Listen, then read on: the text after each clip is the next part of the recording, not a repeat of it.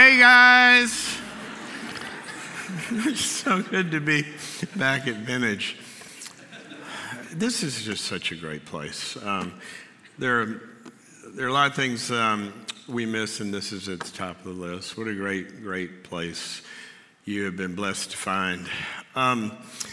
Normally, when I share, but Gary says he invites me, to speak if I come. But I've noticed there's a pattern of when he invites me. Super Bowl Sunday. I'm pretty sure he's pre-gaming. That's all I know. Normally I bring you a psychologist joke or two, but we have a short time today, so we're going to hop into it. I'm going to start with giving you two words as the title of today's time together. And I want you to think about these two words as we go through what I'm going to share with you. I wrote a book on this with these two words as the title. And the two words are necessary endings.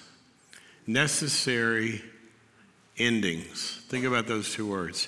Necessary, if something is necessary, it means we have to have that occur in order for something else to be. Ending means something stops. It no longer is. It's gone.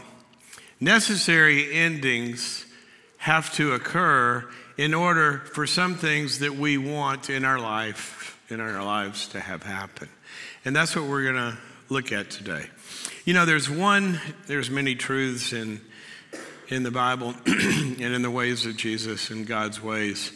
But one of the things that we know that God is always doing, this truth is throughout the whole book, throughout our lives. One thing he's always doing is he's always trying to call us to something new and something better.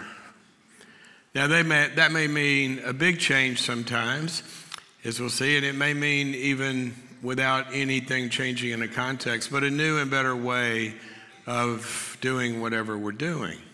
But he's always in the growing and making us in life get to a better place business. And sometimes that involves pain. It doesn't look better, but he is always moving.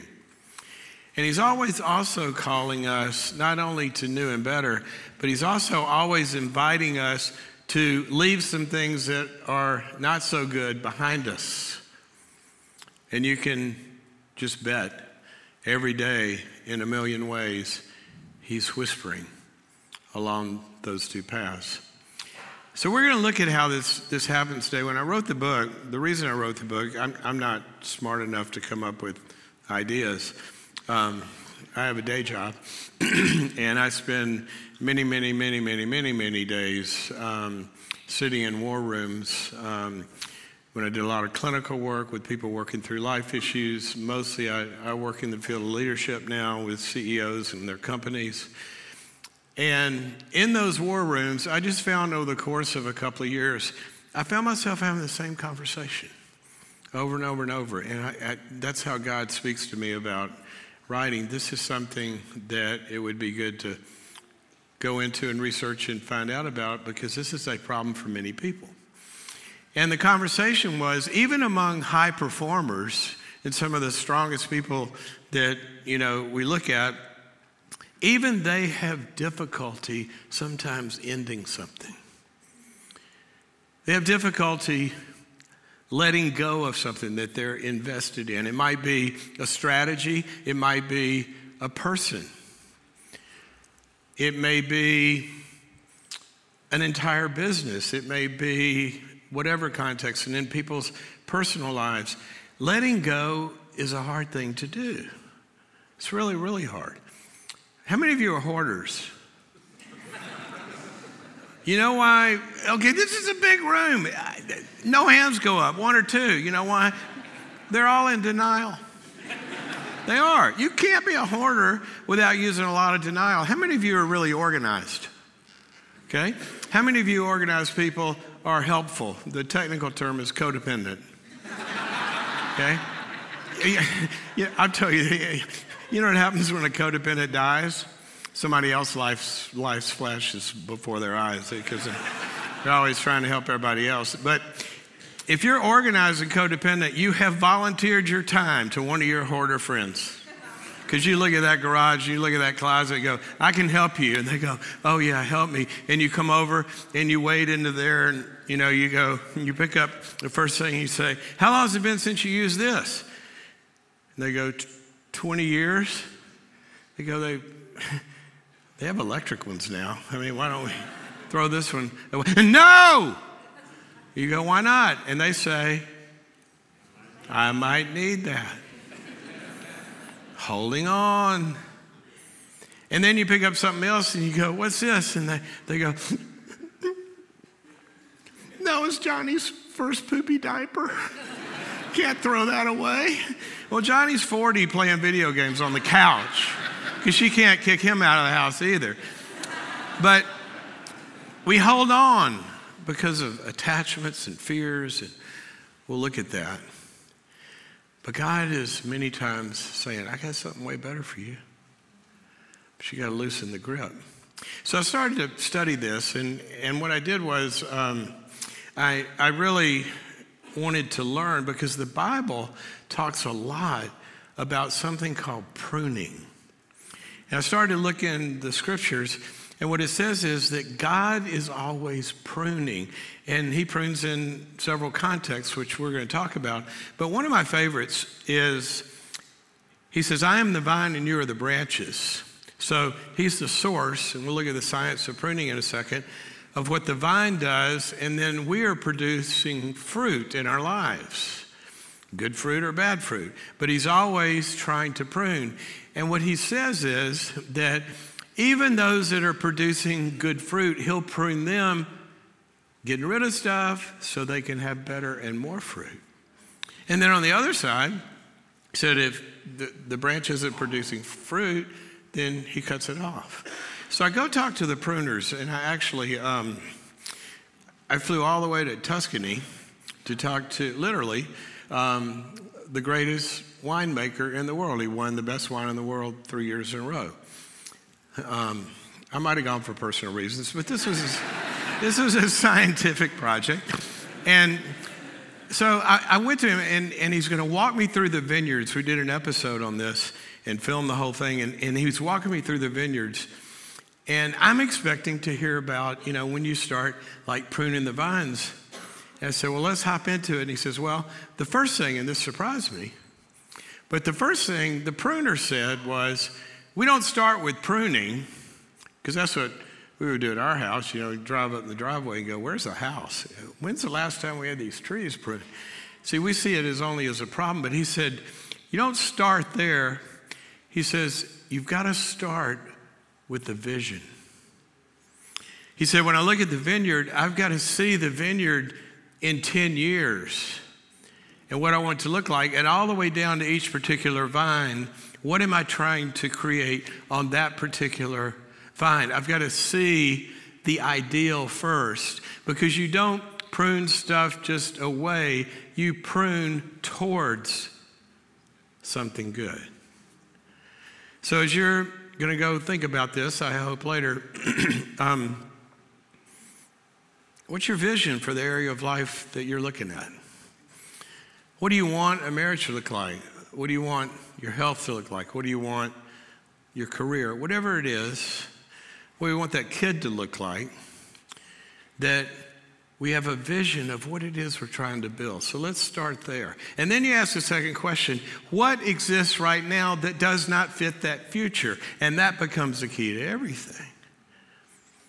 What am I doing now, involved in? How am I behaving? What is it that I'm doing that if that doesn't end, I won't have that? And that's how pruning begins. So I go talk to the rose bush people, and after the winemaker didn't do it the next day.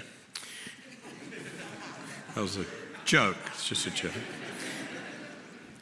And so here's what the rose bush people told me. They said the same thing. They said, well, first we start with the vision and knowing what a ideal champion rose looks like. And I said, why? He said, because the bush is going to create more buds and more branches than it can sustain to full fruition of what a rose should be, because it's all taking resources. So we start pruning. And then they said we prune in 3 contexts. It's the same thing the wine guy said. We prune in 3 contexts. And I'm going to go through these and unpack them, and we're going to look at life. The first one is it's going to have more buds than it can sustain, and many of them are really healthy, but they're not the best. And we're using resources for not the best that could go to what can become the best if they had those resources. Secondly, there's some that are sick and not going to get well. And you fertilize them and you work with them and you try to help them. In California, you blow a little smoke on them. It's legal. Some of you are just afraid to laugh, I know. But you do whatever you can. You get them coaching and you send them to therapy and all this kind of stuff. And at some point, you just realize that dog ain't going to hunt. That's what we used to say in the South. It's sort of like teaching a pig to sing. Have you ever tried to teach a pig to sing? Don't think of your boyfriend right now. But the music is bad and it frustrates a pig. There's just some things that aren't going to work. Okay? So that's the sick and not going to get well. And then the third category is a bunch of branches that are dead. They're just taking up space. So I want to hop into these and unpack them in a way that we can hopefully begin to identify some things that are keeping you from what God has for you in your lives. So when I get into it, I'm looking at the pruning science and all that. Then I go back to the scriptures. And all of a sudden, I saw a passage that I had read 1,000 times. And not only, if you've never read the Bible and you're here as a visitor this morning, or you came from one of these incredible little lives that we saw, let's hear it for the parents. So cool, so cool. Speaking of necessary endings, your life of sleeping is over. So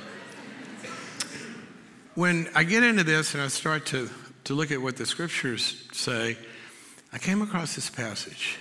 And here it is. You might remember the song by the Byrds, turn, turn, turn to everything. There's a season, turn, turn, turn. I can't sing, but you know the words. But here's where it's from. It's Ecclesiastes 3. It says, to everything there's a season under heaven for these activities. And it's beginnings, but look at the passage through these eyes. I never had seen it before. The whole passage is about beginnings, but also endings. And many of these are good things, born and die. Look at this. A time to plant, but a time to uproot what's been planted. Many good things in our lives, we plant and we tend to it and we grow it, and it's a good thing and we get a lot of fruit from it. But at some point, it's time to even uproot those good things because it's a new season. If we can keep going there. Necessary ending for the video guy there. Kidding. Maybe performance review. Okay. I'm playing. Okay. Look at this one. A time to tear down and a time to build. Now, I used to think about that one, you build it, but then you tear it down. But what's it saying? We got to tear it down before we can build what's new. It's got to precede it. The ending has to come first. Weep and laugh, mourn and dance. And change the page. A time to scatter stones, and then a time to gather them all up. Sometimes they say the party's over.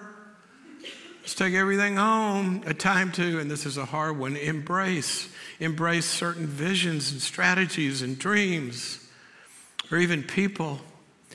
And then a time to refrain from embracing. And then a time to search. We look for answers. We look for ways to fix it, and this, that, and the other. Sometimes it's time to give up.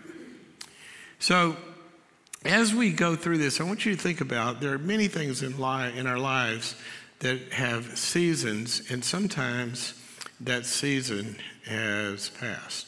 And it may be the season of my frame is frozen. Okay, we're going to wing it. The first one is this good but not best. Good but not best. A friend of mine bought a company one time. It was a small company, 25 million or so in sales. And within a handful of years, about 4 years or so, 5-ish, he had taken it to 500 million. And on his way to $1 billion, I asked him, how'd you do this? And he said, well, I looked at all the activities the company was doing. He said, I looked at all those, and he said, and I'll never forget this phrase, the life of the company in the future was in about 20% of what it was involved in. And so I called my management team together and said, January 1st, I want all this other stuff gone. We need all our people and resources to focus here. I don't care if you have to give it away. I don't care if we lose money on it, but we're going here, and we got to get rid of this. And there was pushback. But I said, oh, so the 80% was not profitable, and here was his genius. I said, oh, it was all profitable. It was all profitable. It just wasn't the best. And we needed those resources. See, many times our lives, like the bush, we're creating more activities and more things we're involved in and more things we love. And companies have this problem all the time. And we've grown all this stuff, and you have meetings and policies and product lines, and it just gets this big. And it's time to say, where's the life? And our lives are like that. Tori and I were going out to dinner, and we're getting ready. We're going out to dinner with this couple, and I found myself slowly kind of getting depressed. I said, what is wrong with me? I thought we were going to this. I love the restaurant. I love Tori. Thought about the couple. And I thought, why aren't we going out with them? And we kind of did it sort of somewhat every now and then, frequently. And I thought about it, and they were good people. I mean, we enjoyed them and this, that, and the other. But I looked at kind of the years, and when we had really known them, it was very involved time with some, activities that were involved in. The season was great and all of that, but they had gone a different direction in life. And they were pursuing different kind of things than we really cared about. And that season, it seemed like, why are we doing this? And so I asked her, I said, why are we going out with them? She said, because you wanted to. I said, I don't want to. She said, I don't either. I said, well, why? And so we started to unpack this. And I'm thinking there, as I'm getting depressed, well, if we had this time available, there's relationships that we want to go deeper in, and we need this time. I mean, we could go out with Gary and Lizzie tonight if we weren't doing this. Or at least Lizzie. I mean, this could be really, and how many times have you had that conversation with somebody you love? Oh, we're just so busy. We're just so busy. Sometimes God is calling us to something that he wants to go deeper and richer. And some things have to be pruned. Now, that's the first scenario. I'm sure you have many good things in your lives, but you got to look at, and basically, what are we talking about? Everybody comes into life with two big resources. Those babies, they got two big resources that all of us started with.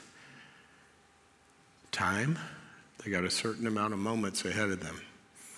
And we all have different amounts of moments. And their second resource is energy.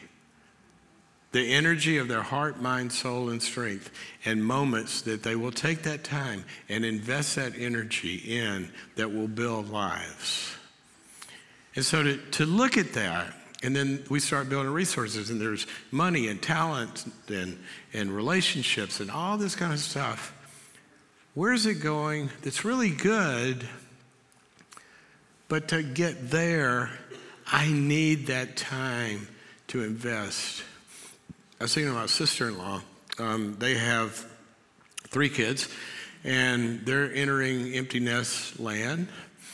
And by the way, those babies will one day grow up and leave. I remember when we dropped Olivia, our oldest, off to college. I didn't even know Uber drivers had Kleenex.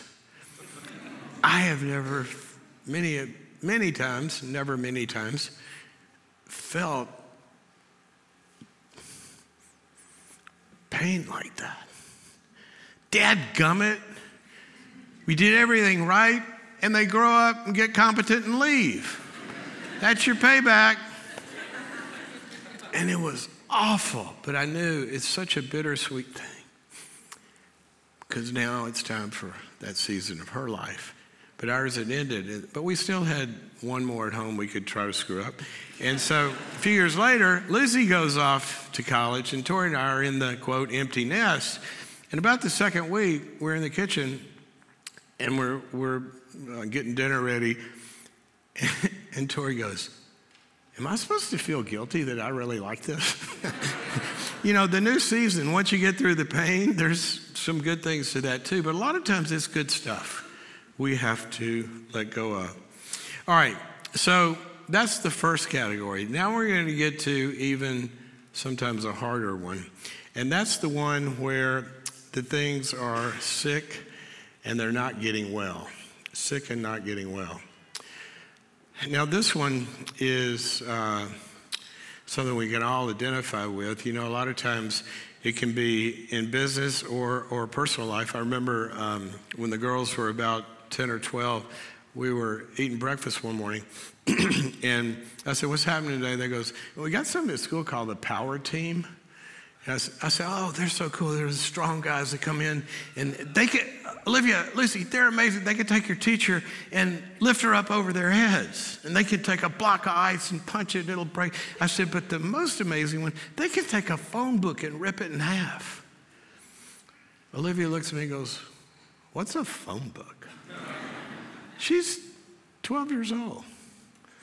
She was born in an age where that season had passed. So the next day, I go to New York for business, and I'm standing in line at JFK for a car. The lady standing next to me, I said, so what brings you to New York? She says, business. I said, what do you do? She said, oh, we make phone books. I said, you should talk to my daughter.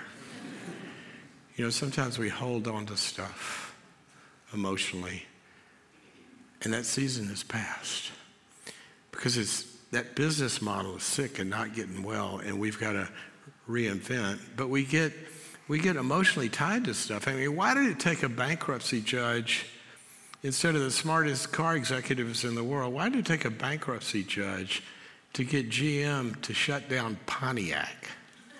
When's the last time one of you bought a Pontiac? Unless it's vintage. You know, it hadn't made money in 40 years when they shut it down. There were people who couldn't let go. How many of you married your prom date? Okay. All right, first of all, how many married people we have in here? All right. How many of you are married to your prom date? See, there's the exception every time. It proves the rule. But the rest of you are looking back and go, oh, God, did I dodge a bullet? Right? That was an ending. What if you hadn't have been able to say, I'm just not feeling it, which is the new breakup line, right? Endings are necessary. Guess y'all would put an end to this sermon. Okay. Endings are necessary. Sometimes they're hard, you know. But we get stuck in, you know, hope is a great virtue, but one of the worst virtues you can have is hope. If you're going down a wrong road, the hope that road's going to turn into the right road. When the kids were growing up, we had a babysitter who was single, and she would travel with us a lot of times, and we go to Hawaii for spring break, and she would always go with us from the time the kids were gone. By the way, you parents, get somebody to travel with you. All you're doing is moving the chaos to another zip code if you don't. But she would travel with us, and she was really, you know, part of the girls loved her, and she would always go. Well, they get to be about, you know, 12 or 13. They wouldn't even go without her anymore. We didn't even need her to really help, but they, you know. So she's really integrated into their lives and all this. Well, Lucy, the little one, she's about 6 at this time, and we are standing on the beach on Sunday, getting the last time on the beach. You know, everybody's invested in going to the beach on Sunday morning because we got to go back. Except our friend, she's standing over the side on her cell phone, sobbing and upset. And we know she's talking to her boyfriend. I won't mention his name, but in the Greek or Hebrew, it's a bad word. Nightmare. Lucy, our 6-year-old, goes, Dad, remember last year on Sunday? She was standing over there crying on the phone. Same guy. Same guy. Sometimes a 6-year-old can see it, but we're so stuck in this program, and we keep having hope, and it's not going to get better. But sometimes marriage is like this.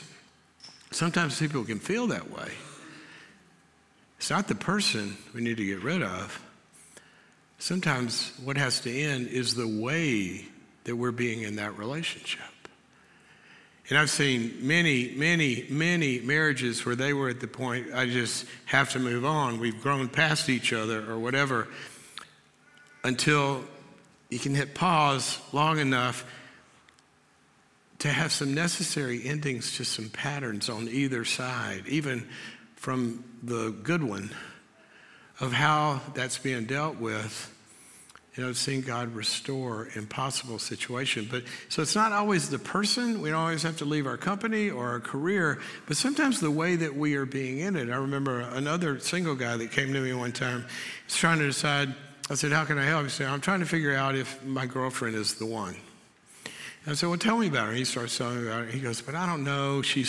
I said, well, what are the problems? And he's going this and this and this. And I said, I don't know. She's really not spiritually where I would like her to be. And I'm listening to this. And so I said, you know what? I get it. I don't think she's the one. He said, yeah, I kind of thought maybe she isn't. He said, why do you say that? I said, well, I was thinking about what kind of woman would be good for you. And she's not going to fit. So I was starting to think of what kind of woman. And then I began to realize, I think you should get a dog.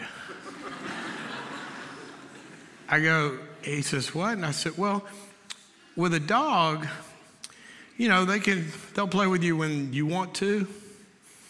They'll kind of be on your timetable and do whatever you want, and they're fun, and you can train them.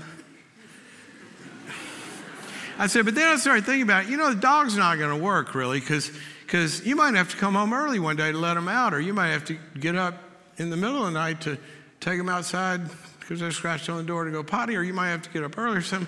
I said, a dog is going to inconvenience you, so that's not going to work. God forbid a woman. I got it. You should get a goldfish. And he's looking at me like I'm crazy, but I'm so smart about this.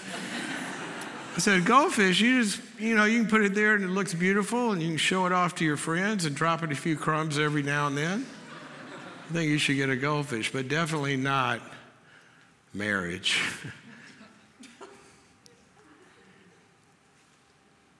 He had to realize, and we worked further, and ultimately, about a year and a half later, he did find the one. Why? Because he became the one. He changed his ways that was getting in the way of what God had brought him 5 good ones by then. But he had to do some work. And see, what we don't realize a lot of times we're talking about pruning. We're not just talking about you pruning. What we're talking about is God is always trying to prune and prune our lives. It's an invitation from him to us to participate. I just had 3 surgeries in the past few years and got out of a lot of pain. I'm great. I have no pain now. I got both knees replaced, and I'm playing golf again, and everything's great. But I'm so glad I didn't hop off the table in the middle of the surgery because it gets painful. They knock you out. See, God's always trying to prune us, and sometimes it's painful, but we have to sign up sometimes to go through the work because it's hard, because we have fears. And it's hard to let go. I was when the kids were little, a little group parenting group, and it was mostly moms and me. It was parenting preschool, and it's something I decided I was going to do with the girls. So you go play for a couple hours and, finger paint and all this stuff. But the last half hour, you sit I was in a mommy's group, and it was me. And so we always talk about problems. And this woman, high-powered type, executive type, she comes in and says, I got a problem. We said, what? And they said, have you ever had to fire your nanny? And people have had to go through it. She goes, I just can't do it. I mean, we love her, and she's so great, but she's just not what the kids need. And there's the years going, and I just can't do it. And we walked her through a script and how to do it and sent her back and said, we'll come back next week and tell us what happened. She comes back. We said, did you fire the nanny? She goes, no, I couldn't. I was going to. I sat down talking to her and ended up giving her a raise. I couldn't get the words out. He said, well, next week you're going to do it. So we walk her through it again. She doesn't do it for like 3 or 4 more weeks when we keep coming back. And so we told her, if you don't do it this week, you're out of the group.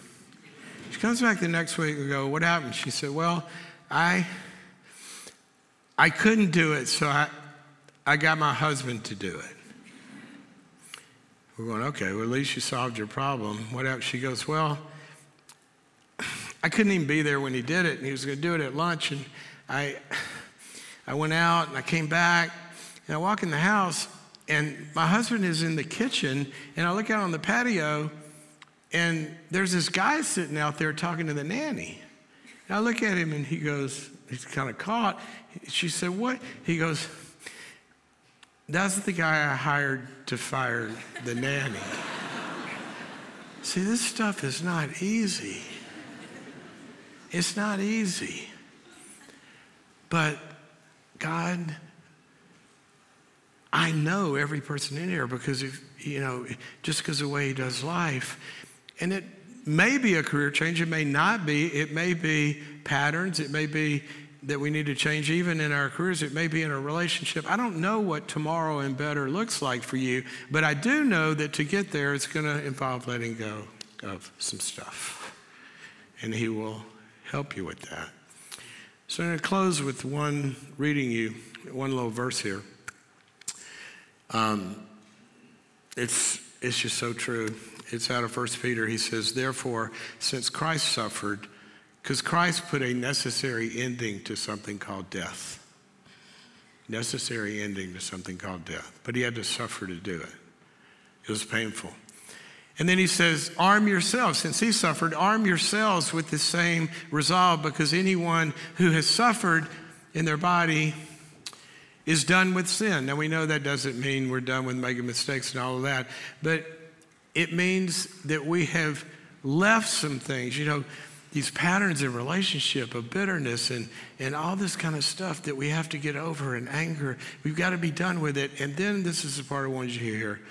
Therefore, he doesn't live out his remaining time on earth for human passions, our desires that just keep getting in the way of good life. It doesn't mean good things. It means these involvements that aren't bringing health in what we're doing. And then here's the phrase, for you have spent enough time in the past carrying out the same desires as everybody else. But he's calling us to something different. Now, I don't mean religion and go become some religious kook. I stayed away from God for a long time because religious people, I'm not very religious. I used to say, I like God, I just don't like his friends. They're weird. And some of you might be visiting today or came for one of these babies. Maybe you're just here. You never would go to church because I agree with you. You got hurt or saw these religious stuff and you thought it was crazy, and so does God. It was the religious people that didn't like Jesus, and he wasn't too fond of them either. He hung out with the normal people, and he offered them something different, which was not religion, but a relationship. So whether you're exploring faith or into the faith, I can promise you every day God is giving little hints, what need do I need to let go of to have what he wants for me? God bless you guys.